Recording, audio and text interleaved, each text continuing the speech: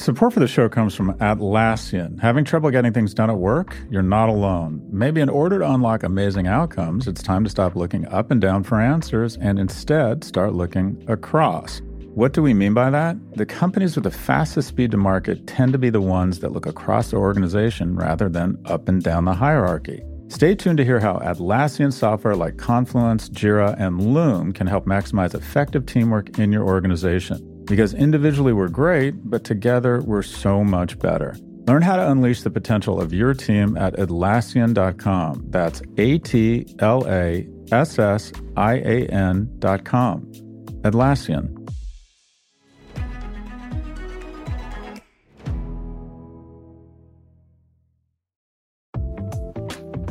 Support for the show comes from Mercury. There's an art to making the complex feel simple. Everything should be in sync, so even the smallest part serves a bigger purpose. Simplicity can transform your business operations. That's why Mercury powers your financial workflows from the bank account, so ambitious companies have the precision, control, and focus they need to perform at their best. Apply in minutes at Mercury.com.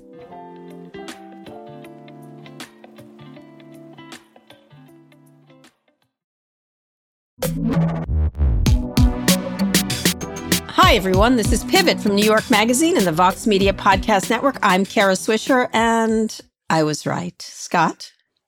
And I'm Scott Galloway. So let's talk about board governance. So first off,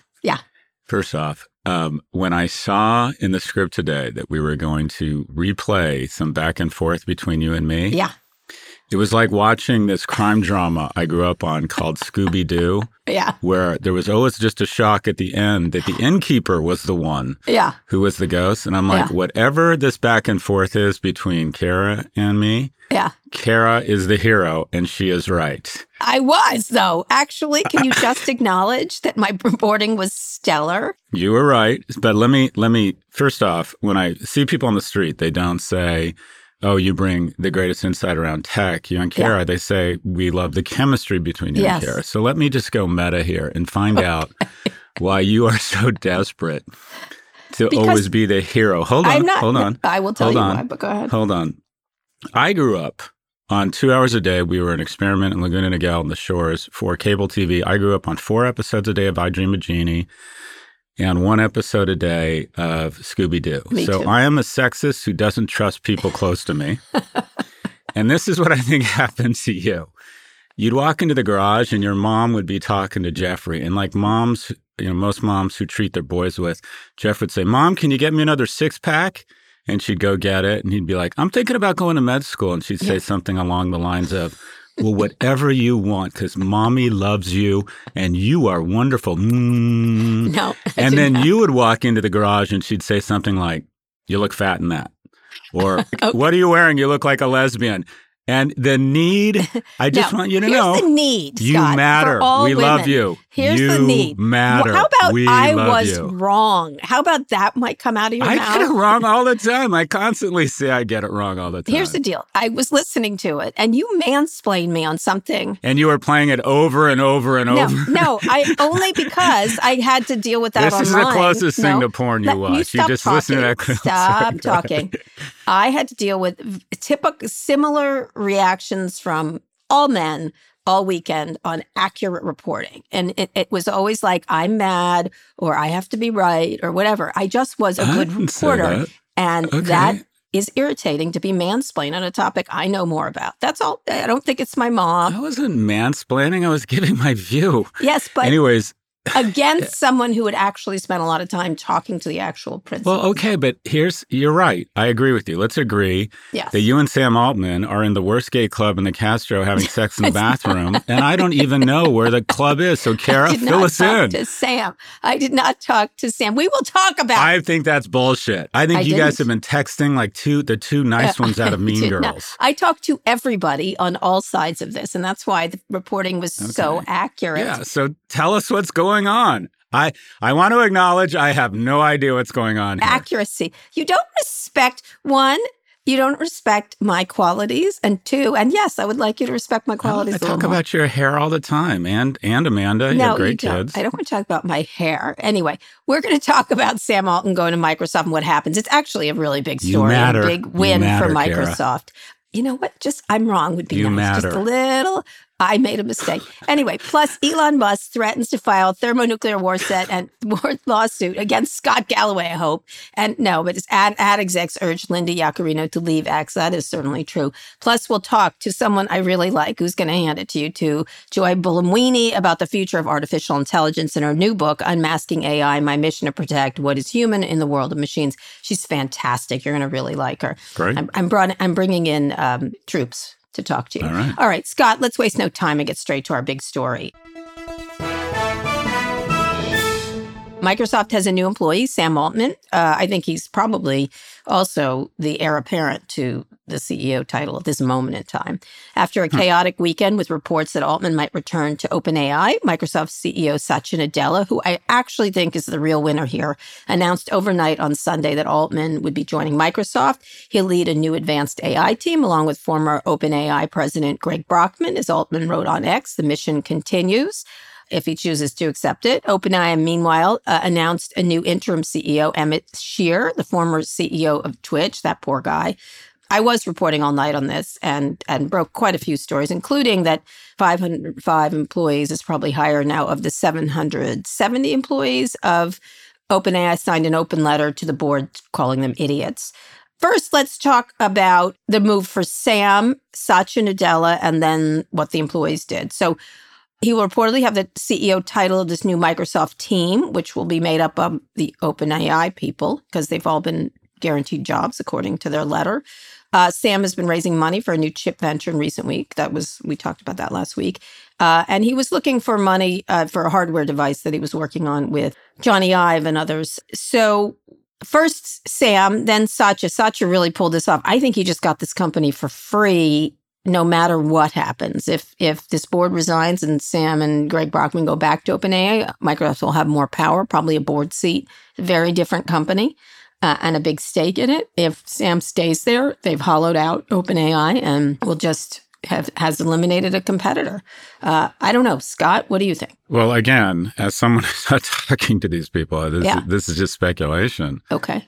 But it does feel as if, and we still don't know, what went down here, really. Mm-hmm. Like, what was the event that triggered all this? And there's going to be a lot of long-form articles, I bet, in the next couple of weeks around what the board was worried about, whether it's there's a there, the, AI, it becomes sentient, the risks, the dangers. There's going to be articles on what was everyone freaked out about? What was the danger they were supposedly concerned about? But this is, you said 5 of the 700 employees have basically... 500. Yeah, I mean, this feels like so far, this has been a really elegant way to take $90 billion in value in a leadership position in the most, seminal technology of the last decade and destroy it.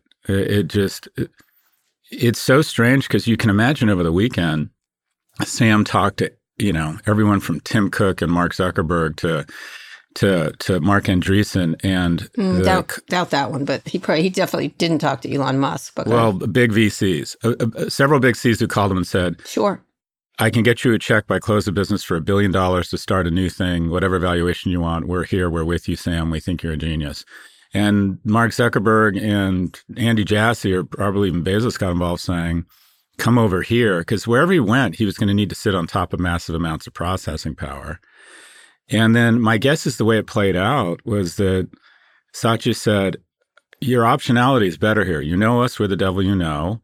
We've already integrated all of your stuff into our products. So you can kind of hit the ground running. We got the computing power. That I think was a very important. We got the processing power. There's also probably a bit of my guess is Satya said, look, if everyone resigns, by the way, I'm very interested in acquiring this company and you'll be in charge of it because if it's going to be a shadow of itself.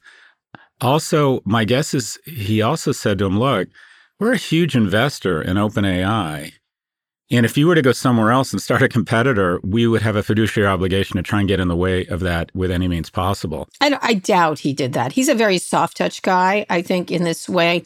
I think he just saw his opportunity, took it, Satya Nadella. You know him better than I do, but Microsoft could not let me put it this way. Microsoft did not want to invest $10 billion and have all of this lead to have Sam Altman go somewhere else and start a competitor to them. I was surprised because when I was talking to people last night, I noted that Satya really wanted him there and it would be a big get for him last night during the reporting. And then, I was talking to a lot of people and they were like, we think he's going to do a startup, that he's going to do this and he doesn't like being in a big company, et cetera, et cetera, et cetera. Several people suggested he got a promise of being the next CEO. I have not been able to confirm that, sure, but he sure looks like an heir apparent to me. I think I'm surprised he did it. I thought he might do the startup route, but I think it's like, why should I rebuild this again when I got everything I want here? And also, I'm not sure he thought it would precipitate such an employee uproar, right? And that gives him even more power. A lot of really irritating tech bros last night were like, Sam overplayed his hand. And I'm like, I don't think so. I don't think he did. You know what I mean? He did it. Seems like the board overplayed there. Yeah, we'll get to that in a second. But I think Satya's the bigger winner here of anything. He managed to finesse something that was very difficult because this guy had a lot of choices. So it shows, he walked with his feet and so do all these employees. I think that was a worry that the employees wouldn't want to work for Microsoft. He must have been promised great independence, which Microsoft's actually been very good at when they buy things. So this is a victory for Microsoft. They just bought a company for free. I don't know what else to say. You know what I mean? And they don't, by the way, people think they had to keep their investment in OpenAI, but they haven't given all the money over. They've given some of it and it's dependent on the partnership. I want to stress this.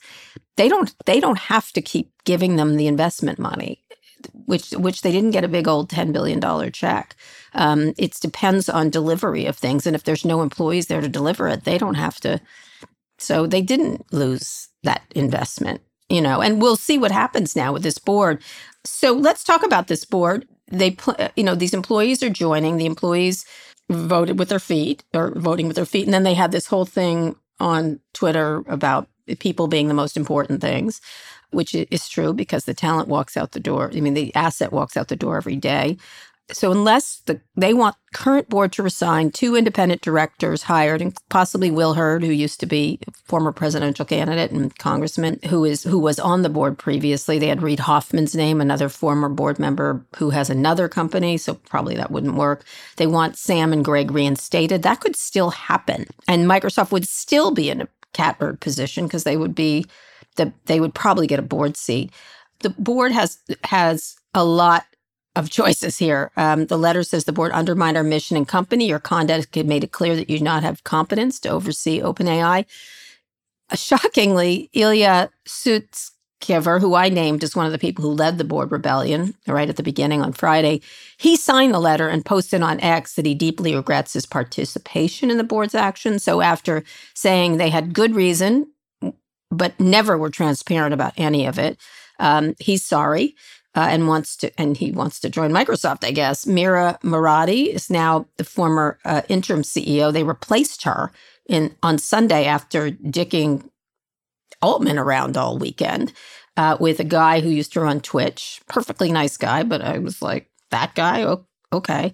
They replaced this woman who was a very well-regarded CTO who was trying to get Sam and Greg back. Obviously, she wasn't down with what the board had done.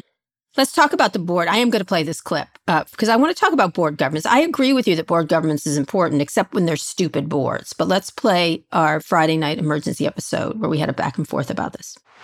Maybe they're just a bad board. Maybe they're an inexperienced board. Maybe they made the wrong decision. This press release feels stupid to me, unless the way they phrased it left them open to all kinds of problems. And we have bad referees in the Premier League, and on the whole, it's the way to govern the game. And of course, but what if it's just a bad board and they just had a fight and one side beat the other? That doesn't make them a good government. I would bet. All. I'd have to push back on this from my reporting.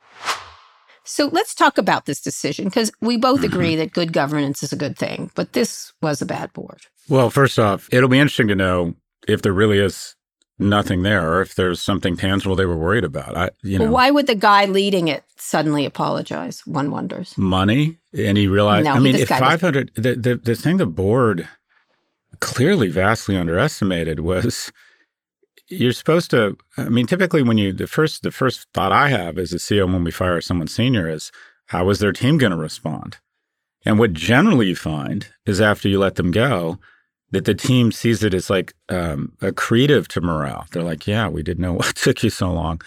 In this instance, they clearly just didn't do the math, because if 500 people the next day are willing to walk out or support, and the next wrinkle here will be I can't believe he didn't have a non-compete, but I guess it doesn't imply if he was fired. But the 500 people, I would doubt, can just walk over to Microsoft. I don't think they can do that. But anyways, that'll come out, I imagine, over the next few days or few weeks. They can do. Yes, they can. Well, they don't have non-competes? Oh, they're not going to sue. These people have absolutely no leg to stand on. There will be no good luck. They're going to sue them all now to add insult to injury. Non-competes, not in California, my friend. No. Yeah, sorry. but if 500 people just walking out the door, I would be curious what their employment contracts say. But anyways. Yeah, come on. You're the one that's against those, but go ahead. I am, but they exist. Yeah, you're right. They're not as enforceable in California. Anyways, the question here is, okay, so could Microsoft end up acquiring a severely diminished OpenAI? Like what is the next thing here? But the board, the biggest error was them not recognizing that the entire team was the possibility that the entire team might want to walk out the door. But at the core fissure here is not the board and Sam. The core fissure here, the reason why I think this all kind of blew up, is trying to mix business models. It's a nonprofit, it's a for-profit. We have this fucked up, weird Byzantine corporate structure where the investors' return is capped at 100x. None of it was such an unnatural act. And it just doesn't work. It's like, okay, are we in the business of for-profit or are we a not-for-profit? And I feel like those two things just didn't, the collision here created a weird governance structure. But you're right. The board, I was writing down yesterday, I've been on 16 boards, 7 public companies, 7 private companies, 2 nonprofit. I have never seen anything like this. I've never seen, it's almost as if the board is the ultimate useful idiots for Microsoft, in the sense that they said, let's take $90 billion and transfer most of it to Microsoft. And you have a series of employees. And here's the thing.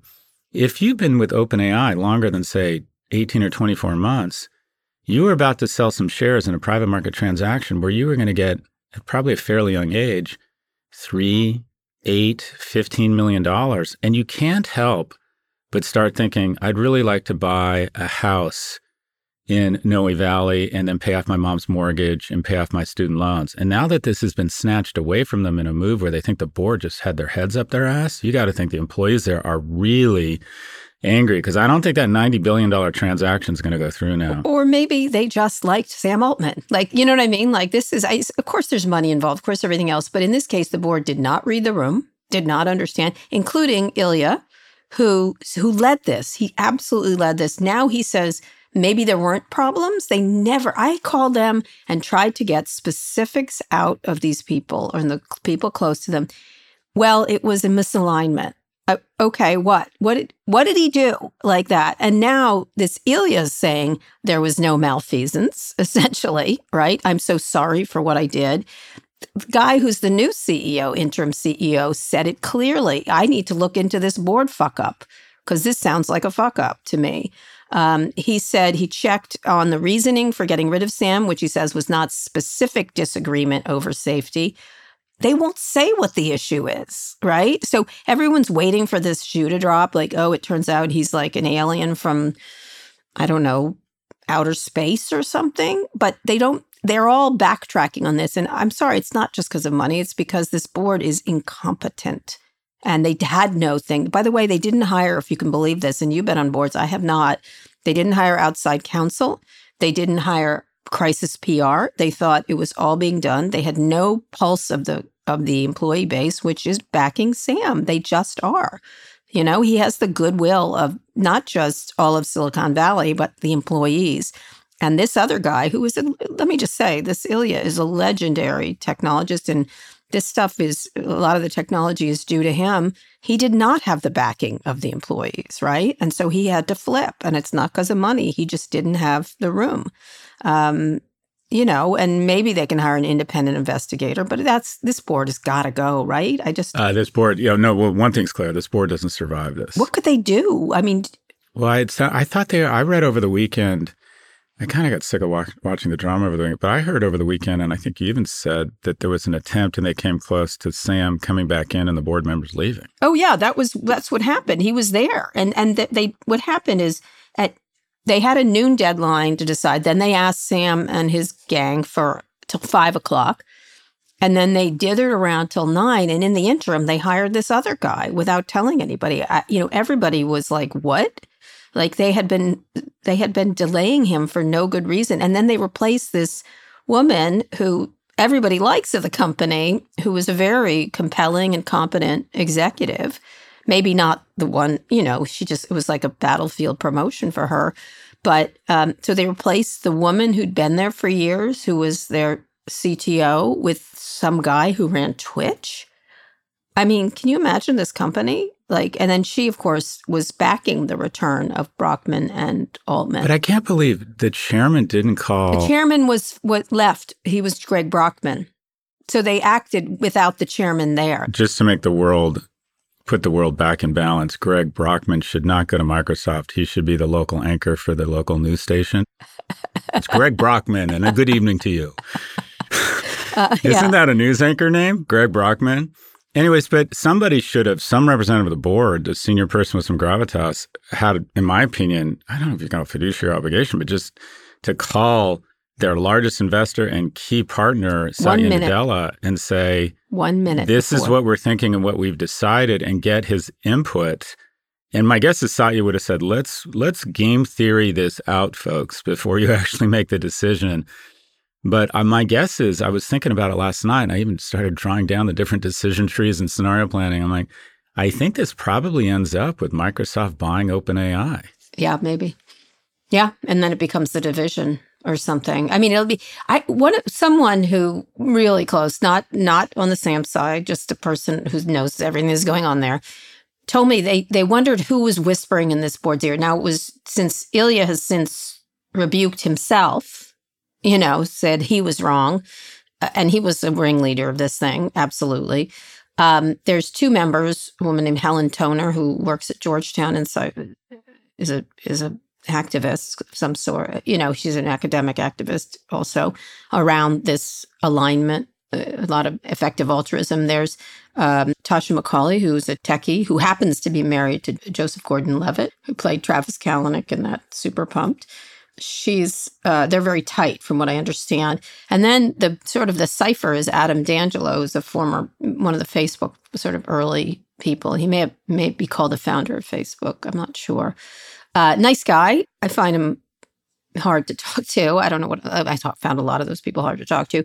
I don't know where he is. He seems to have backed that too. And they were going to bring in to the board in this deal that was being discussed over the weekend, Brett Taylor, former chairman of Twitter, who did that nice deal, Brian Chesky of Airbnb, and Lorraine Powell Jobs, maybe Will Hurd, who had previously been on the board. Sheryl Sandberg's name was raised, Marissa Mayer.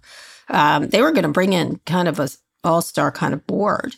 And then that got rejected by this board. So it's 3 people, or 4, I guess, and 1 just defected. This board is no more. But again, it just all kind of comes back to this notion of... But how do they get rid of the board? I don't understand. I've not been able to understand. Well, typically in the investment documents, people have certain rights to certain board members. But when 500 people of when basically your whole firm is saying they're going to walk out the door, somebody on the board is going to go, okay, we need to reconstitute the board.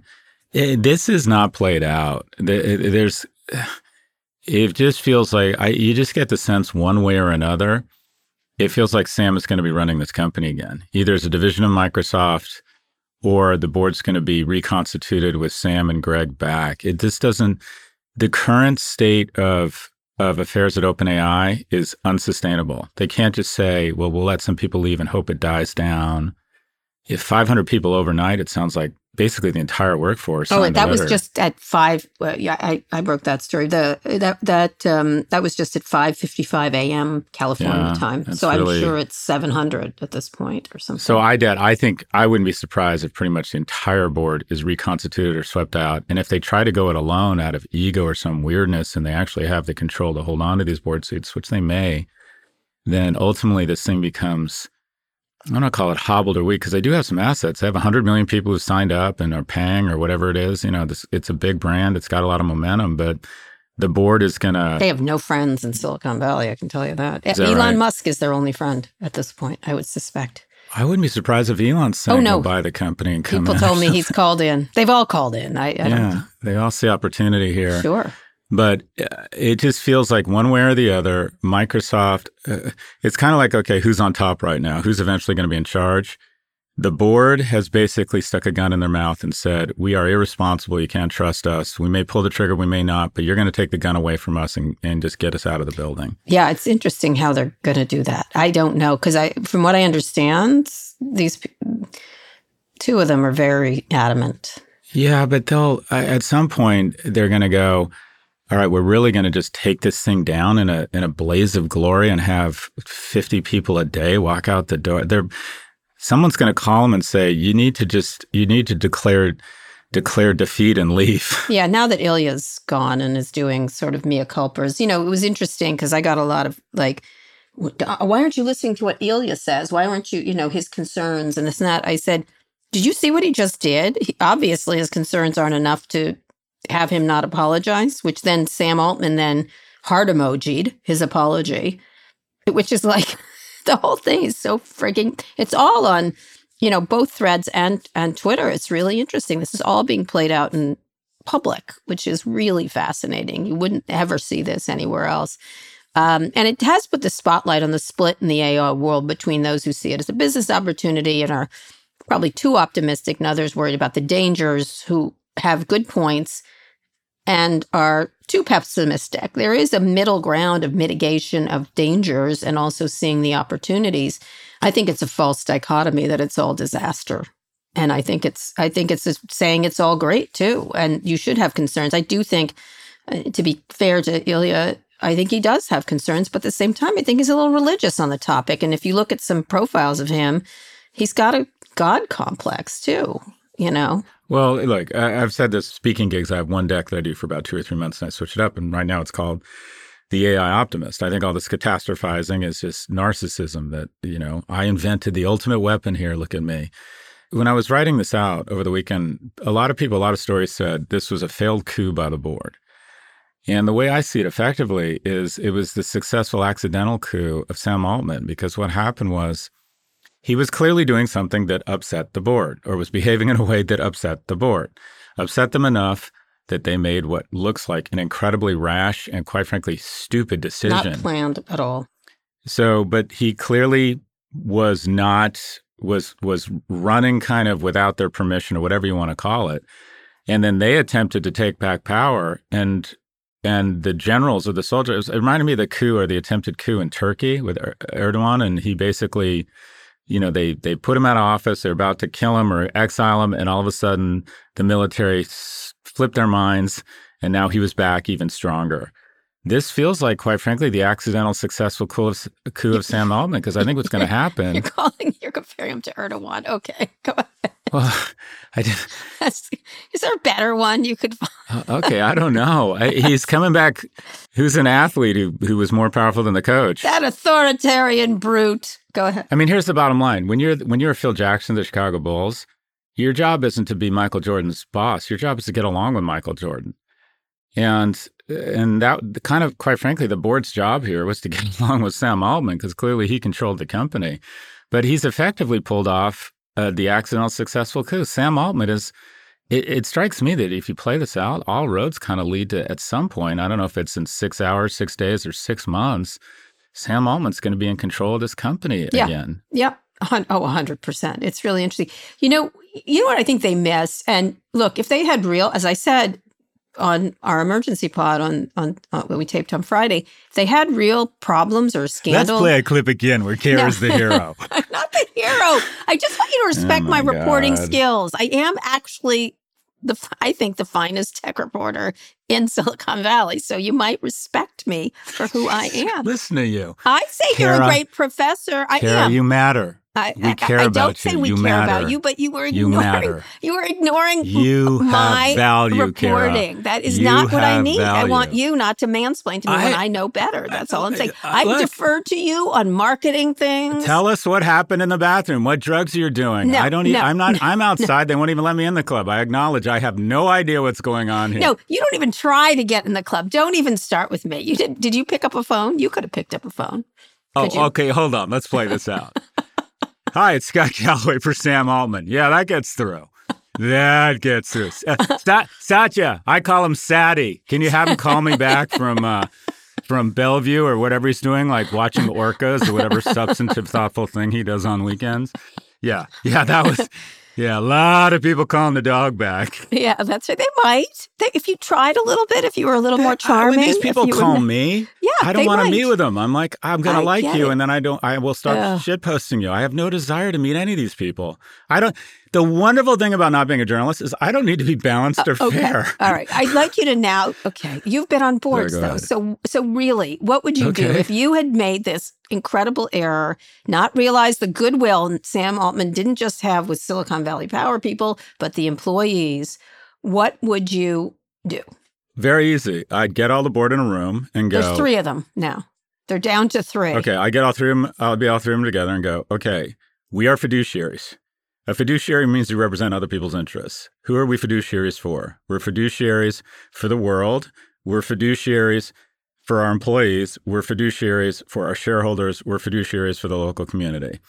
We have fucked up here. We're probably, if we become a shadow of ourselves, we can't save the world nor help it. So that's not going to, our employees are in open revolt and don't want to work here. Our shareholders are fucking furious at us. So let's just call this what it is.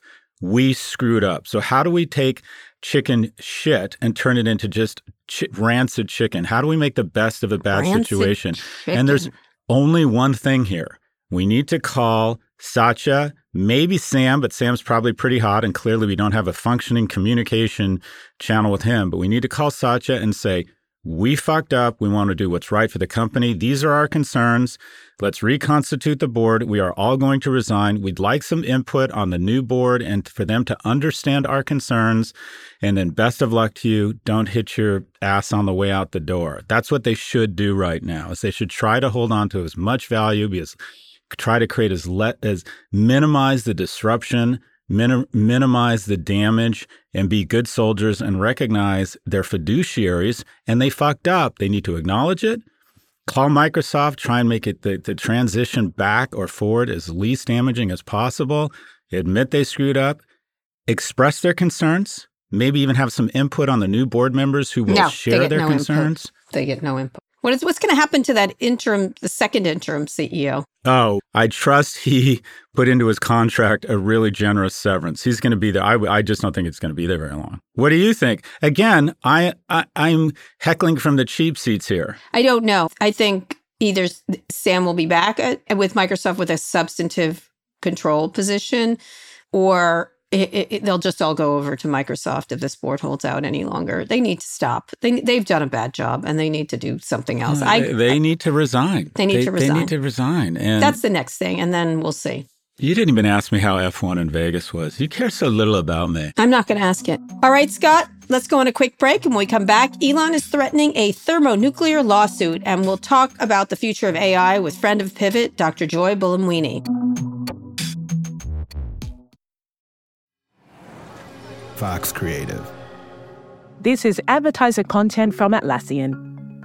The universal truth with our customers is they're all struggling to get stuff done. Our goal is how do we help them unleash the potential of their people, their teams, and their technology to actually get the right things done at the right time with the right people the right way. And when we do that, magical things truly happen. Dom Price is Atlassian's work futurist. It's his job to help Atlassian customers imagine more effective ways to work. It's completely natural to focus on what you can control in your team. The problem is if that's all you do, you get pretty myopic. The best teams I'm working with, they really work on who are the people upstream and downstream that we need to work with. How do we get flow across the organization? How do we get value into the hands of our customers quickly? And sometimes achieving flow means that instead of asking who do I work for, it's asking who do I work with.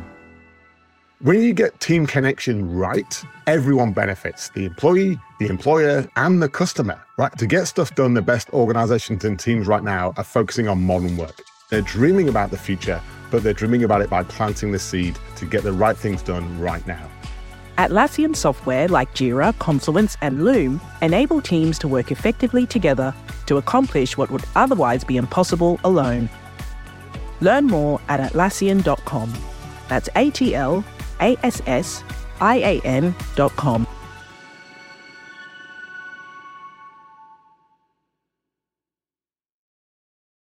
This episode is brought to you by Shopify. Forget the frustration of picking commerce platforms when you switch your business to Shopify, the global commerce platform that supercharges your selling wherever you sell. With Shopify, you'll harness the same intuitive features, trusted apps, and powerful analytics used by the world's leading brands. Sign up today for your $1 per month trial period at shopify.com/tech, all lowercase. That's shopify.com/tech. Scott, we're back. Elon Musk is threatening to file what he calls a thermonuclear lawsuit against Media Matters and others for fraudulent attack on our company. Media Matters for America is a group that put out the report showing ads for mainstream brands on X for running alongside posts with pro-Nazi views. Since we've seen the advertiser exodus on X continue with the European Union halting advertising, everyone's halting advertising. As usual, it's hard to tell if Elon is just threatening or will actually do something. Many people pointed out that he could e-file over the weekend. He just likes to be a drama queen. He pushed back on bogus stories of him being anti-Semitic. Bill Ackman finally chimed in, posting that Elon is not an anti-Semite and he was not perfect, but the world is a vastly better place because of him. Because Bill Ackman cannot punch up ever, but he's still beating up on college students. So Ron DeSantis is also an Elon defender over the weekend, refusing to condemn him and saying Elon believes in America. Yeah, look, this is a guy accusing people who have a problem or say his comments are anti-Semitic or pulling their advertising. He's threatening them with a thermonuclear lawsuit and accusing them of fraud. This guy is the guy who said there'd be in an earnings call, said there'd be 1 million autonomous Tesla taxis on the road by 2020. But if somebody decides to pull their advertising, or someone says when you endorse replacement theory, where you had people marching in Virginia saying Jews will not replace us, or you call George Soros a Jewish supervillain, and people say we don't want to advertise with you, you start threatening lawsuits and wrapping yourself. The most ridiculous ones is he had a call to action saying these people want to suppress your free speech. If I would imagine Walmart, or I don't know, the National Association of Churches, listening to our show is going to find my humor offensive, profane, and decide we probably shouldn't advertise there. Are they suppressing our free speech? They are. Well, our free penis speech for sure. According to Elon Musk, speech is not only advertising; it's the decision not to advertise. That's free speech as well.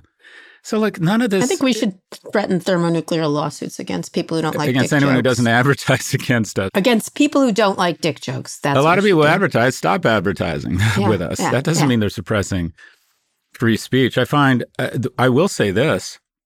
I just wanted to give a shout out to IBM, who put out a press release and said his statements were, quote, unacceptable. Even the Biden administration has weighed in here and said we find they like to do that. They rushed to the typewriter for that one, you know. But I'm encouraged. I don't think the most powerful man in the world that has gone red pill and has this absolutely enormous platform can start saying these. Well, he can. We're not denying his right to say them, but we're also saying people can criticize him for it, call him out for it, and also decide they don't want to have the IBM logo next to tweets about replacement theory. Well, you know, the thing is, Ben Shapiro explained to us this weekend that he was misunderstood. He's more nuanced. And then actually Ackman backed that. I mean, you like Ackman. What is good? Can you call your boy and say, hey, dude? Well, hold on. Okay. So I unlike you and Sam, Bill and I have never shared the same bathroom. I've never met the guy, Carrie. Yeah, All of a you sudden like him, you've though. decided that he and I are good friends. Well, you like him. So I just want to comment on the Ben Shapiro thing. I watch Ben Shapiro. I think Ben Shapiro, I do not agree with his political views. I think he's an enormous intellect. I do think he's an incredibly impressive blue flame thinker around his issues. And he has been a strong voice for Israel. He has been unafraid. He just went to Fighting with Cambridge, Candace Owen. that he called out Candace for what he called faux intellectualism around the issue. I don't know if you've seen the YouTube of him. It's a Cambridge Speaks where he goes and he argues against students. He was, in my opinion, outstanding. But here's the problem. All of these guys, when it comes to someone who's promoting a far right, either a far right platform or has gone red pill or offers the prospects to invest and make a ton of money with him, they find that his anti-Semitism is with a small a and he's just deeply misunderstood. Yeah. No, That's having well a said. lot of money, having a platform that aligns with your political values, or being potentially a lucrative client for your investment banking or money management fees does not make your anti-Semitism any less fucking abhorrent. And these guys, what I wanted to say to Ben was, I think he's shown incredible leadership and courage around Israel, and he vastly diminishes it and goes, but this guy who's taking his platform hard right gets a hall pass because I like what he's doing over here at Twitter. Yeah, I would agree. But this guy, when Ackman says, look, he's one of us, so I cut him some slack. Well, you can't, boss. That's not how this works. That's what it means to be principled, is you're not afraid. You got to be somewhat even-handed here. And what Elon has done, there's a higher bar for Elon. People, can you imagine? We had Meredith Levin. Can you imagine her doing anything like this? No, she wouldn't. Can you imagine Barry Diller? Can you imagine? No. They're adults. Anyone, Steve Schwartz at Hearst. Can you imagine anyone who said, I have a large platform here, even Zuckerberg, he toyed with some stuff when he was in his 20s and he stepped back from this kind of behavior. He did indeed. But here we have I would argue, probably the most powerful man in the world endorsing replacement theory. He's misunderstood, Scott. Don't you understand? Honestly. But a lot, to their credit, a lot of brands haven't gone quiet. They haven't slithered away. They have said, this is unacceptable. Speaking of people who have also backed him, Linda Yaccarino continues to do so. She's been contacted by a number of ad execs. I've heard from those ad execs who are talking to her, questioning why she's risking her reputation, urging her to step down. I've heard they've called me, telling me they told her, and she said she's going down with the ship, I guess, some version of that. She's also brought in her son to X. She's been tasked with outreach to Republican digital advertising firms, according to Semaphore. I don't know what to say. She's not quitting, boys. You can call her all you want. NBC cut advertising, by the way, where she used to work.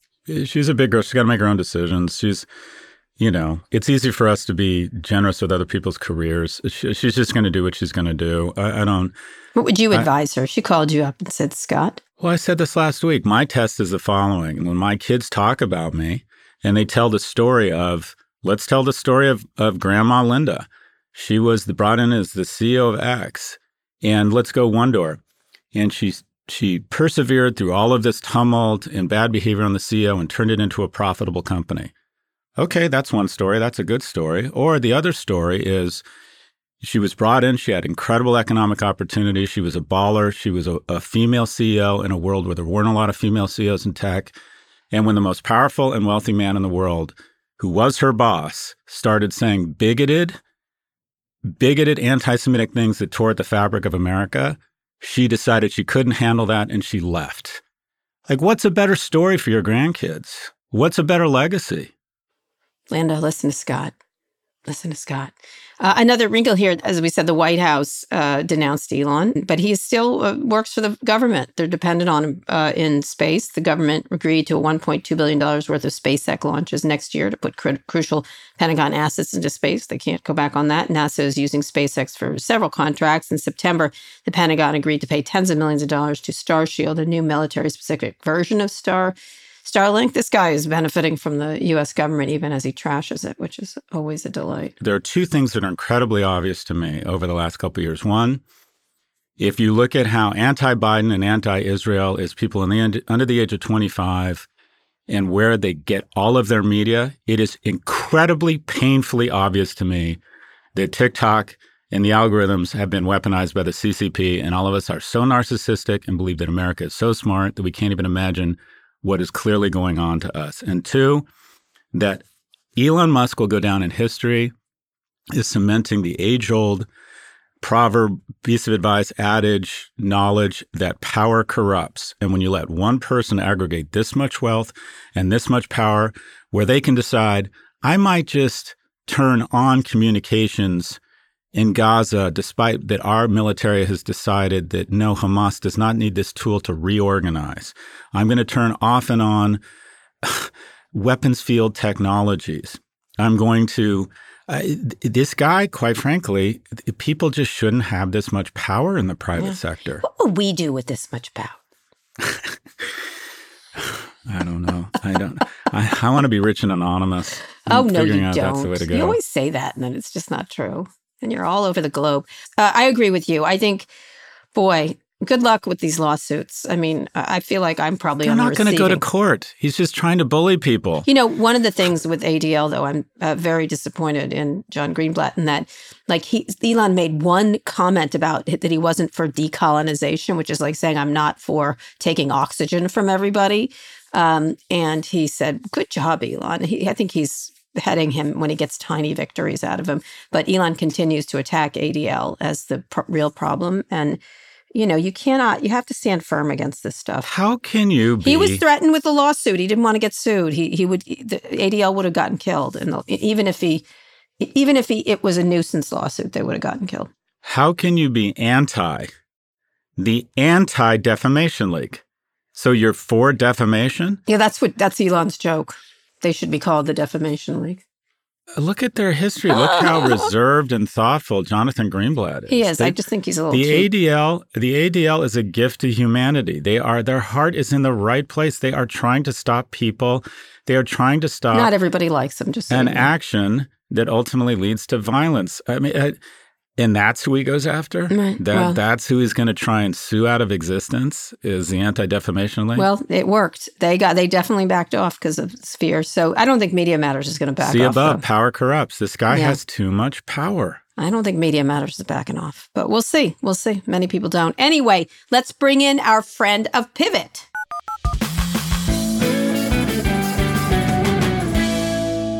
Dr. Joy Buolamwini is an MIT researcher, the founder of the Algorithmic Justice League, and author of the latest book, Unmasking AI, My Mission to Protect What is Human in the World of Machines. I know her very well.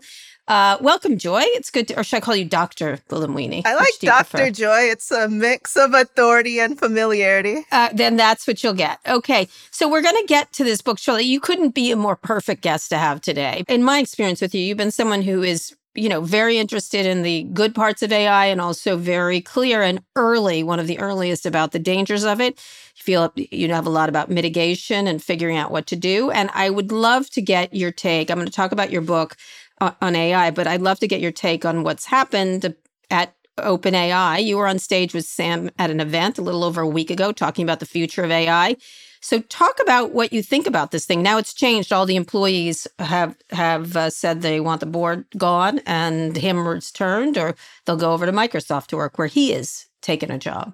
The biggest lesson I take from what we saw happen at OpenAI is what we've been saying for a while. We cannot trust companies when it comes to AI governance. And we have to get internal governance right before we're even thinking about global governance. I'm also really concerned with the consolidation of power. So it's one thing to say, okay, there's an off-ramp for Sam over at Microsoft, but also what does it mean for Microsoft to concentrate this much talent within one company?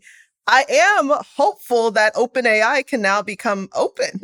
which is what it was set out to do in the first place. And so if this leads to a pathway with more transparency with some of the models that they've created that have been quite influential, I do think that would be an overall net positive for the ecosystem. And there's so much speculation, I can only say this is speculation, if it is in fact true that because of differences in views with AI safety, openness, transparency, this is what led to the current situation. So I'm a bit concerned with the consolidation of power and somewhat hopeful, right, with potential for OpenAI to actually be open in the way it was set out to be. Well, here's the deal. I think this board did it badly. I think there may have been other things at work here. They were never specific about anything, although, as you know, I wrote that it was a misalignment. I think they probably overstated that and then didn't give any reasons and then created this opening for Microsoft to control this narrative completely, which was amazing. The people that were so concerned about consolidation and dangers have handed the keys over to a very big commercial company. It seems like it to me.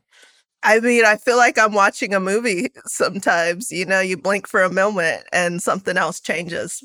What do you make of the employees wanting to leave? Because, you know, he obviously has the room. Sam Altman has the room if they're going to do that. They did not go with Ilya, who is the chief scientist, although he now is on the side of Sam Altman after having led saying there were problems. So what do you make of that?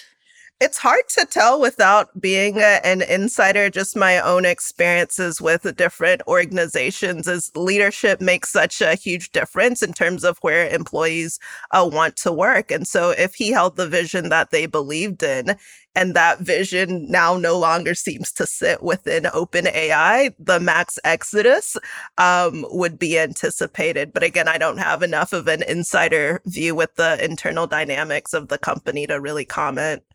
So let me talk about the products that OpenAI launched or was developing, not just OpenAI, all of them. You told Rolling Stone this weekend that AI leaders, quote, cannot ignore growing issues around consent, compensation, creative rights, biometric rights, and civil rights. This is a concern I have also, as you know, especially around consent and IP, essentially, and of course, biometric rights, which is one of your specialties. Talk a little bit about that. What's your biggest concern right now?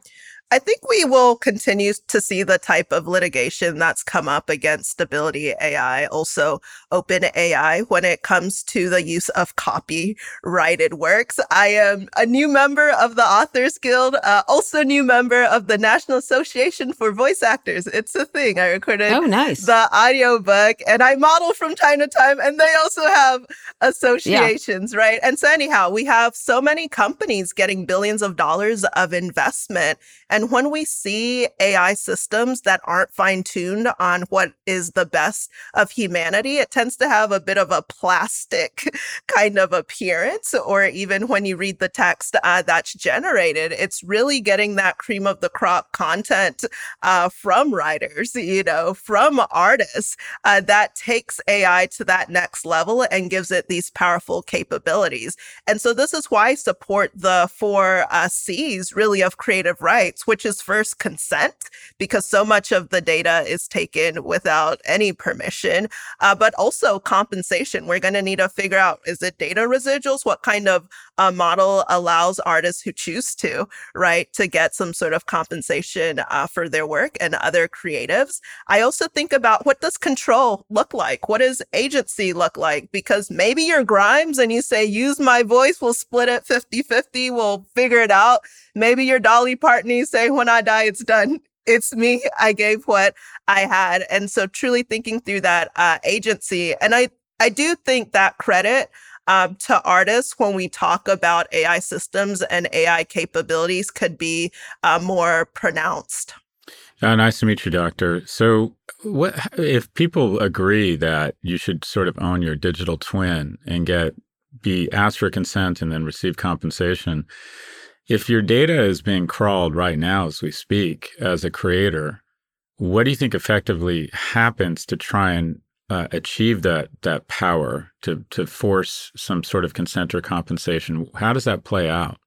I think it has to be litigation and regulation. And so, for example, we saw with Meta formerly Facebook, they settled $650 million settlement for allegations of violating BIPA, the Biometric Information Privacy Act of Illinois. And they actually deleted over 1 billion face prints. So it is possible, but it has to come with a concerted effort and a push there. So I don't think it's going to come from inside the companies, but I do think it is possible.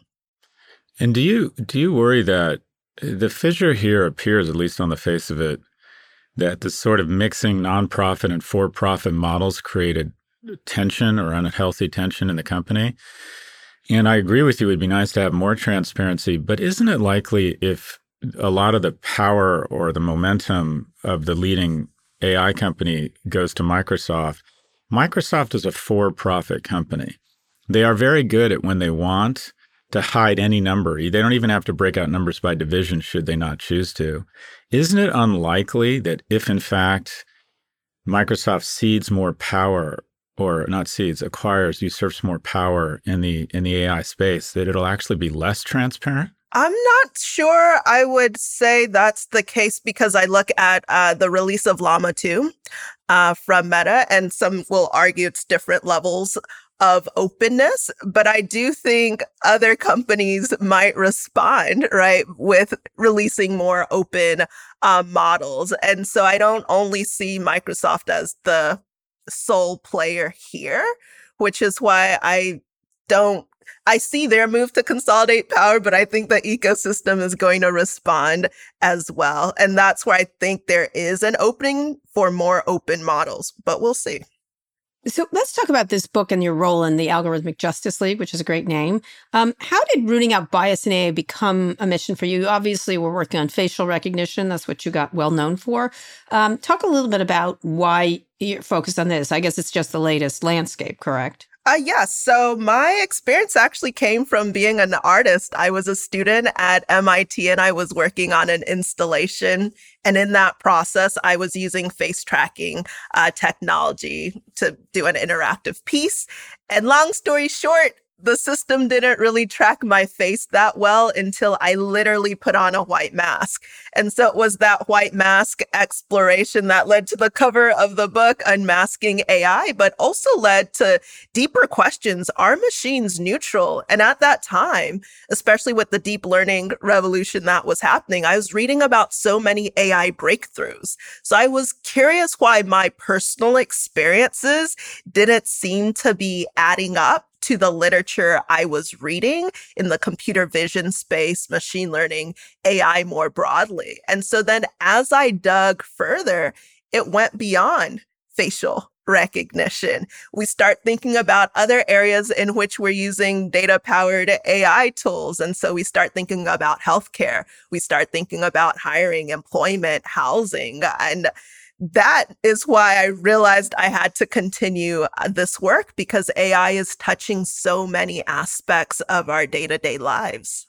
Yeah, you use the phrase coded gaze in your research into AI bias. What does that mean? Explain that. The mask makes sense. Like it can't see you if you don't have a white face, essentially. Yeah. So I think about notions of the male gaze or the white gaze coming from various scholars, which is to say who has power, who gets to decide what is viewed as worthy, what gets the spotlight, and also who has the power to shape the priorities of the technologies we see. So like men have had power and white people have had power, hence the male gaze and the white gaze. Here, I'm putting those cousin concepts into the notion of who has power when it comes to shaping AI. Mm-hmm. And who would that be? Let me guess. Who do you think? It's the pale males I often talk about, Yeah. But one of the things that's interesting is a lot of women and women of color have been very early, not just to the warnings, because I don't find them quite as doom scrolling as others in the space, have been very early to these warnings, at least, or the need for mitigation. I think that's probably the best way to put it. Yes. I mean, some of my earlier reflections, I saw the work of people like Dr. Safiya Noble, who wrote Algorithms of Oppression, Virginia Eubanks with Automating inequality. And I do think there's this notion of outsider within. So when you're in a space where you're not necessarily centered, it can be easier to see some of the cracks in the system. I think of the work of Dr. LaTanya Sweeney, for example. She was trying to prove to a reporter in a conversation that search engines couldn't be biased. And so she put in her name. And when she put in her name, ads suggesting that she had an arrest record came up. Right. And this was around 2012-ish, and it was that personal experience that then led to the greater research exploration. And my own journey mirrors hers. So I do think sometimes when you're an outsider, I wasn't even attempting to create something like the Algorithmic Justice League. I was working on an artist installation. And so at MIT. At MIT. So it's not a situation where I was actively seeking this, but my life experiences brought me into contact with some of these issues that those who are more often centered might not even see. Okay, Pale Male, it's your turn. So there's a lot of catastrophizing, and there's a lot of people who are optimists. And now that we're almost a year in, with respect to the launch of some of the consumer applications, whether it's GPT or Claude, and so we've seen kind of the commercial applications of some of these things, and we do have some experience under our belt. As an expert in the area, have you become, on the continuum, are you, based on what you see empirically so far, are you more of an optimist, or lean more with the catastrophists? Or is there somewhere else? I am somewhere else, right? So between fear and fascination, between hype and doom, I look at this as an opportunity space. And so my fear with all of the doomerism, right, is that we don't actually get to experience the benefits of AI if we shut things down too soon, right? And then my fear with the hype is that belief in the hype leads to decisions that end up being harmful. So here's an example. We're excited about ChatGPT. What can chatbots do? You have a nonprofit called NEDA, National Eating Disorder Association. So I think it was May 25th. The headline is, the company has replaced their call center workers with the chatbot. They wanted a unionized, management said no, right? All right, chatbot is online. People with eating disorders start reaching out. Turns out the chatbot was giving advice known to make eating disorders worse. And so I bring this up because then they had to shut it down. And this was because of the belief in the hype of what the systems could do, even though the capabilities weren't actually proving fit to context. And that happens so often where we see context collapse. The demo looks sweet. All right, let's adopt it without truly making sure it makes sense with what we're attempting to do. And what do you like? Give me an example of what you're optimistic about. Well, I truly believe the release with AlphaFold, with 200 million protein folding structures, is a huge contribution to science. And I actually start the book as the daughter of an artist and a scientist and feeding cancer cells in my dad's lab. And so those sort of protein folding structures you'll see with AlphaFold. When I was a little girl, I would see that in my dad's office, and he wanted me to get into chemistry and computer-aided drug development. And I kind of went a different route. But I do think that offers exciting potential. I think about companies like Bloomer Tech, where they've noticed this huge gap with women's health. So many AI systems are being trained with other types of pale male data that doesn't really reflect the rest of society. And so what's that opportunity to close these data gaps so we actually create more robust tools? What AI do you use? What AI do I use explicitly? I feel like any of these would be an endorsement. Right. Yeah, there's nothing I could... But you use them. You try them all. I test them out. I mean, actually, I was thinking about when I did my PhD defense, I actually ended with an illustration of GPT-2 because it was completing text with Islamophobic responses. And so generally, if I'm using AI systems, it's towards the eye of testing them for potential risk and harms. Mm-hmm. So where is this going to end up? And you started with the idea of consolidation, which seems where we're headed. And obviously Meta is trying the open route. So many others. OpenAI might become closed AI very soon. Where do you see it heading, and what does government need to do to mitigate that? Yeah, I think we're going to see different types of AI landscapes depending on where you are in the world. I think one thing that was interesting at the recent UK AI Safety Summit was this call for having only a certain type of company have the access or resources to large language models. I think that would be a mistake. I think that's closing off these powerful tools in a way that doesn't allow for the scrutiny and the harms mitigation that we need. So I think without resistance, we will see more consolidation, but we've seen that resistance can work. Right. And then when you think about that, at the same time, the safety rules, many people are worried about that it can only be done by big companies, correct? The rules they're asking for, the checking and the et cetera. I think we can become more imaginative than that. I think we would be cutting it off a little prematurely to say, we have created these tools that are harmful. Now we are the ones who are going to provide the tools to mitigate our harms. I don't think we can have such a circular, insular way of regulating AI. So the checks have to come from outside. Okay. All right. I love your work, Dr. Joy Buolamwini. Again, the book is called Unmasking AI, My Mission to Protect What is Human in the World of Machines. And humans work out pretty good most of the time, some of the time. Some of the time, for sure. Some of the time. We really appreciate your being here. Thank you so much for having me.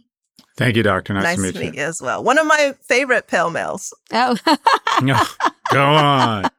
Oh, I love you, Joy. I love you. Anyway, I'm sure I'll see you soon. Yes, see you soon.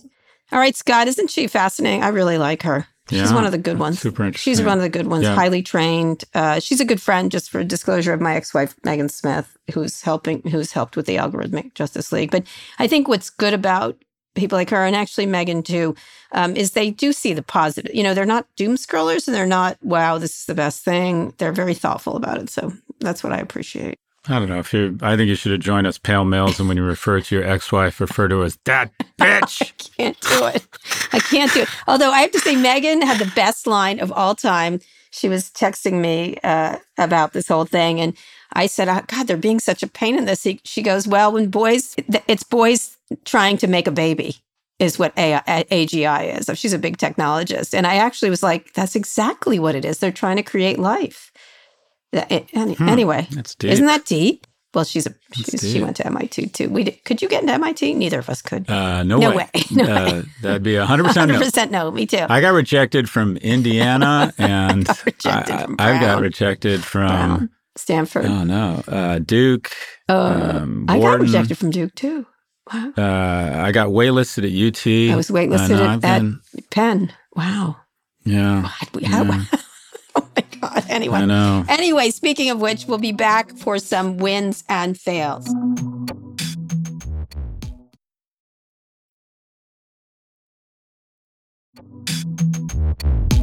Okay, Scott, let's hear some wins and fails. Can I go first? Yeah, of course. I still love The Crown. It's so good. I'm sorry I mentioned it the other day. Again? The Crown? I do. I love it. It's so good. It's really. Is it a new season, or you're just watching old stuff? No, it's a new season. It was first 4 episodes. It's sort of the death of Diana, and then they'll come back in December for the rest of it. God, Netflix just I got to tell you, Netflix is really hitting on all cylinders. They do a good job. They really are. I'm trying to figure out where I go most, and I'm going a little more to Apple Plus because there's a bunch of interesting stuff on there. Very seldom Hulu, but there's some good stuff on there. Disney because Frozen. By the way, speaking of the fail, there's going to be Frozen 3 and 4, which I was in a store this weekend at Target, and there was a whole Frozen center that my daughter ran to, and then she was eaten by it. Well, my win is the life of Rosalind Carter. She passed away peacefully with her family by her side in her home in Plains, Georgia. Classy lady.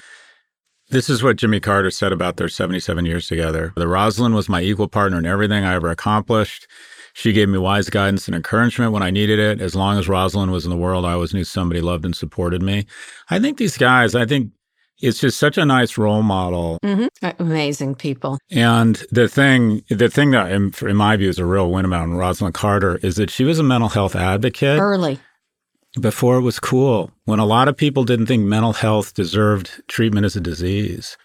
And she was instrumental in the White House, and a lot of, her husband, the president, said that she was key to a mental health act that was one of the first of its kind that recognized the importance of destigmatizing it. So she not only, I think a lot of first ladies advocate for very worthwhile causes, but she advocated for something that a lot of people had a gag reflex against, at least initially. And those people played an especially important role. Anyways, my win is Rosalind Carter, just a wonderful life of service and love. The Carters just continue to be such a nice role model for America. Best ex-presidents ever, presidential couple ever. All right, my fail is this Argentinian win of this guy, Javier Milei. And the voters voted him. He's a far-right, very Trump-like radical. Look, the previous administration has given, everyone was just needed a change from the Peronists, which have been failing them for many years. So this guy walked right into that void of bad government, speaking of bad governance. But he's really, I think one of the quotes really disturbed me. It's like, well, we know he's crazy, but he's not going to be able to do everything. And maybe he'll do the things that need doing that the Peronists wouldn't do. So you're going to put crazy in charge. My son is there, which is interesting. He said it's fascinating to watch. But people were so fed up with previous government, they voted for a person, even if a lot of them didn't like him.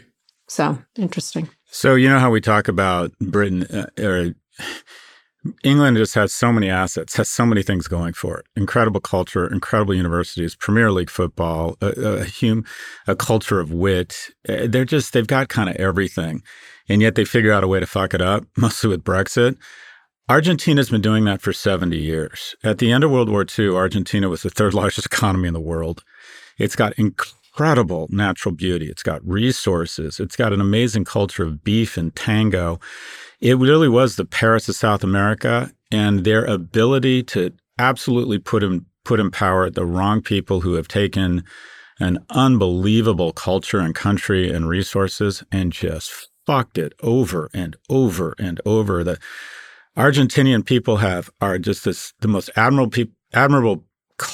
It's just such an incredible culture, and yet they've consistently managed to snatch defeat from the jaws of victory with all this pop. You can't even, the peso is basically a failed currency at this point. He's going to dollarize everything, which actually is a bad idea. It's probably a good idea, but it has its own risks. I don't know how to position this as a fail. It's just an observation. I was watching Meet the Press, and they have that data download. And in terms of, it's not only anti-Israel content, but anti-Biden, younger people are so down on how Biden has handled the conflict in the Middle East. And I'm just trying to figure out why this is, because when I look at President Biden in the White House, and I've said I don't want the president to run again, if you want to talk about how this becomes World War III, it's easy. It's that Hamas gets their way and inspires a multi-front war from other Arab nations who also are anti-Israel. And he immediately deployed 2 carrier strike forces who are sitting off the coast and are keeping the peace, or let me put it this way, ring-fencing this from or cauterizing it from becoming a regional conflict. He has been steadfast. He has been consistent. He has been strong. And I'm absolutely flummoxed at how America, much less such a disproportionate number of young people, exactly what do they expect the guy to do at this point? I think that so far the president has put on a masterclass in how to be there for an ally while also saying, look, the current status quo will not survive on either side here, neither Hamas nor the way Israel has approached this situation, but at the same time has been a great ally, realizes that Israel is the Western outpost, And Western Outpost means rule of law, democracy, women's rights, civil rights, jury trials. My hope is they'll come around when they see Trump, who speaking of which, God, I hope so, Kara, but I just can't. They can't. I just literally, and I realize some of it's, well, maybe you're the one that doesn't get it, Scott, but. No, this guy won though, right? I don't think they're going for Trump to solve that problem because he's even more. We're going to kick out people who are for Hamas. That was one of his things. We're going to, Biden doesn't want to do that. We're going to kick out anybody who's, any immigrant who's for Hamas and who protests for Hamas, or not Hamas, but for the Palestinians. Anyway, I think you're right. It's really disturbing. Anyways, I don't know what a fail is because some of it may be, Scott, you're the one that's wrong here, and it's young people who understand what's really going on. But I am absolutely flummoxed at how America, specifically young Americans, wouldn't look at how the White House has handled this and come up with any better solutions than what the White House, how the White House has approached this. Well, anyway. We'll have to see. It's a really interesting time. We'll see. We've got a year till the election, so things can change. Anyway, we want to hear from you. Send us your questions about business, tech, or whatever's on your mind. Go to nymag.com/pivot to submit a question for the show or call 855-51-PIVOT. Scott, that's the show. Today's show was produced by Lara Neiman, Zoe Marcus, and Taylor Griffin. Ernie Indratodd engineered this episode. Thanks also to Drew Brose, Emil Silverio, and Gaddy McMahon. Make sure you subscribe to the show wherever you listen to podcasts. Thank you for listening to Pivot from New York Magazine and Vox Media. We'll be back later this week for another breakdown of all things tech and business. Oh my God, it's the innkeeper who's pretending to be the ghost. And what do you know? Kara was right. I'm Velma.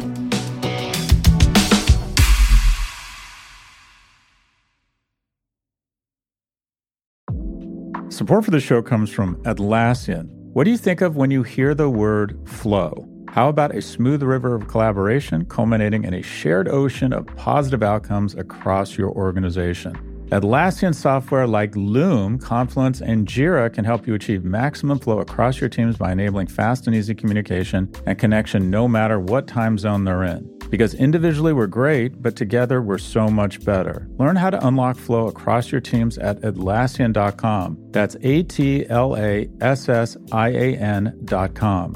Atlassian.